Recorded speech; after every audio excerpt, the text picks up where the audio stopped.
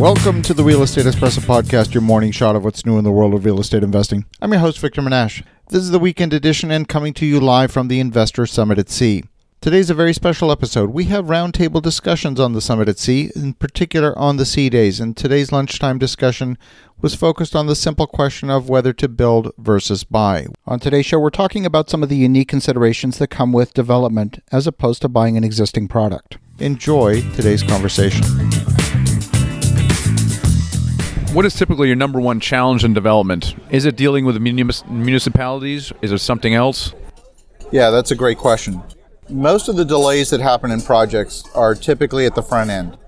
It's not because it took the drywall guys an extra week, to put it up. It's not like it took the painters an extra 2-3 days. That might happen, but that's not going to delay your project 6 months or a year. If you're experiencing those kind of major delays, they're almost always at the front end. In fact, the example that I gave yesterday of the Maplewood RV Park, all of those delays were at the front end. They impacted our ability to get sign-off on permits. So, there's a long checklist in order to get all your permits done. If you only get issued the permit when the last item on the checklist is completed. So we were probably 6 months, maybe 7 months delayed on our permits. When you experience setbacks, whether it be through a municipality delay or whatever, do you raise all of your capital up front from your investors, or do you do, say, funding stages required as needed in certain increments? That's a great question. And there's no right or wrong answer. I can tell you what we've done. Sometimes we will do the capital raise for the land as a single raise. And because you don't need, and let's say you're going to go through an entitlement process, it's going to take a period of time. You don't need all the equity for the construction hanging around for that length of time, especially if that front end is a longer time period. So in that scenario, what we've done in the past is do a raise for the land. It's funded 100% out of equity. And we're buying the land typically at low enough a price that if we say, okay, this didn't work, we have to fire sale the land, we can still be very confident. We'll give the investors 100% of their capital back.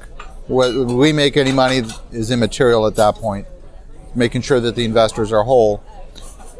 For example, the last couple of projects that we did, we bought the land at equivalent of, under $3 a square foot for the land, where the going rate in the market for entitled land was north of $6 or $7 a square foot. In that type of a scenario, you feel pretty secure that you're going to get your money back even if you had to fire sale the land. Say the project failed, you fire sale the land, you're going to get it back. The other thing that we often do is, if possible, make the entitlement a condition of purchase. We did 2 projects last year. In one case, we were successful in getting that as a condition of purchase. So in the time period between placing the offer and closing, we doubled the value of the land. And so we walked in on closing day, purchasing it at basically 50 cents on the dollar, even though we'd got it fully entitled. Was that through an option, or was that just under contract the whole time? Well, I guess the question is, what's the difference between an option and a contract? Did you pay an upfront fee to hold up the land while you were rezoning? Yeah. So I guess the distinction between an option and a contract, they're all firm contracts to some degree. How much money are you putting at risk? Then what happens if you cancel the contract? Can they come back and sue you for damages, or do they simply take the deposit as their liquidated damages? You've got a spectrum of different possible outcomes. Victor, back to that, getting the entitlements before you take down the land. So the current owner, do you have to have them sign off on all the paperwork you take to the council and all that? Yeah, you definitely have to have the current owner participate in that process. And some owners object to that because they say, well, there's a lot of uncertainty in that. Look, the buyer and the seller want the same thing. The buyer and the seller both want certainty. Both want the same thing. Now the question is, what's the source of the uncertainty? The seller is worried, is the buyer capable of closing? There's some uncertainty that if I'm the buyer, there's certain uncertainty that I'm bringing to the table. But I can own that uncertainty. There's a certain set of uncertainty introduced by things that are not in my control. Might be a vote at city council, that's not in my control. If you start to separate those two, and of course the seller themselves can introduce uncertainty. Maybe there's some issue that you haven't uncovered yet in due diligence that they're hiding. And so you have a conversation with the seller and you say, look, there's uncertainty falls into 3 buckets. There's uncertainty that you own, there's uncertainty that I own, and there's some uncertainty that's sitting on the table here in the middle. How are we going to deal with each of those 3 buckets separately? Because if you try and throw them all together, it's a soup that you can't see, you can't get any clarity. You say, well, I'm willing to own the uncertainty that I'm bringing to the table. Here's what I'm prepared to do. It might be I'm prepared, if I delay the closing for whatever reason because of an issue on my side, I will increase the deposit amount. There'll be a portion of it that'll be a non-refundable deposit. Maybe we'll increase the purchase price. There's a lot of things you can do to reduce the uncertainty from the buyer side. The stuff that's in the middle, well, neither of us control that.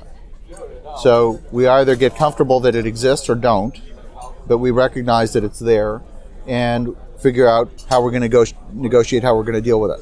And that often, just breaking it down that way makes for a much clearer conversation with the seller. I don't know if that fully answers your question, but... So a lot of our investors really care about cash flow. I'd say about 70% care about cash flow and 30% do not. Is your profile of investor different? Do they still care about cash flow? Why don't they? In other words, why do they invest with in a development deal where there might not be cash flow for a period of time? That's a great question. We have a hierarchy in our deal structure that usually is some kind of preferred return. Oftentimes, the preferred return, what most people do is the preferred return kicks in when there's cash flow, when there's net income. If you're doing a new construction project, you may not have net income for a couple of years. That doesn't mean they're not owed a pref return. There's lots of ways you can solve that with structure. So, for example, you might structure the investment as a convertible note. So, at the beginning, it looks like a interest-bearing instrument, like a loan, a promissory note, and you're going to pay interest on that money. Might be whatever it is, 6% during the construction period. And you're going to have an interest reserve to pay that interest, same as you would have an interest reserve for the bank. It's just a line item in your budget alongside drywall and paint and everything else. And you fund it as part of your overall construction budget. And then the conversation is, all right, so now it's a convertible note. What's the conversion? When does it convert? Does it convert on lease up? Does it convert on certificate of occupancy? Does it convert on repayment of the loan principal? Lots of different decisions you can make of how to make that convert from a note to an equity instrument. So we still pay our investors cash flow during construction because we designed it that way. We recognize that investors who are interested in cash flow, it's just a carrying cost during the construction phase, like lots of other carrying costs. You just budget for it. Recognize that someone who's investing for cash flow doesn't want to hold their breath for 2 years. What do you like to do when you convert that note? What's your preference on? Is it vacancy or so, or did you just answer that question?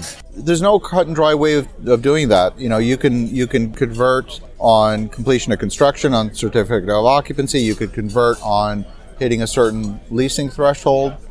You could continue to do an accelerated pay down of the principal out of cash flow, or maybe out of a refinance. It converts. It's an arbitrary, you'll have to model it for your own project to see what makes sense. So far for us, we have typically done that conversion on refi. Principal pay down, then it converts. That's how we've done it in the past. But there's no set rule that says that's the only way to do it. You can structure it however. The only word of advice I would give you is to make it understandable. If you make it so complex that they can't wrap their mind around it, confused mind doesn't buy. My favorite thing is to return capital to investors. So I love it when we do that because now we've got asymmetric risk. All the partners have no cash in the deal, including the equity investors. The only person who has cash in the deal is the bank. And, we're generating positive cash flow. The project's on autopilot. That's a great day when that happens. Well, folks, you got to be a fly on the wall during one of our many lunchtime conversations. Some of the deal structure ideas that I was talking about are equally applicable for a buy, fix, and sell transaction, any form of value-added transaction where there's a delay between the acquisition and the property fully performing and generating its revenue that you've set in your pro forma. Of course, as always, definitely get your own independent legal and accounting advice. Every circumstance is different. There's no way in a podcast that we can cover all of the nuances and considerations when it comes to any particular deal structure. The purpose of a podcast, a real estate meetup group, a mastermind is always to generate ideas for things that might be possible for your business. It doesn't mean they're necessarily appropriate for your specific circumstance. As you're thinking about that, have an awesome rest of your day. Go make some great things happen, and we'll talk to you again tomorrow.